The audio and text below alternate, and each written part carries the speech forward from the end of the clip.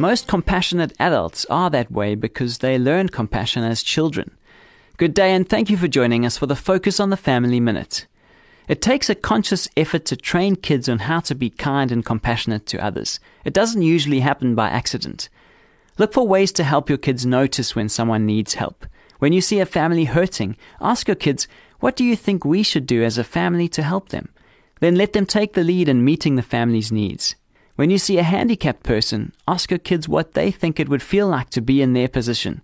Never ridicule or joke about someone's circumstances. Whenever possible, take your kids with you when you visit friends in the hospital and teach them what they should and shouldn't say. Compassionate kids grow up to be compassionate adults, and they won't learn unless we take the time to teach them.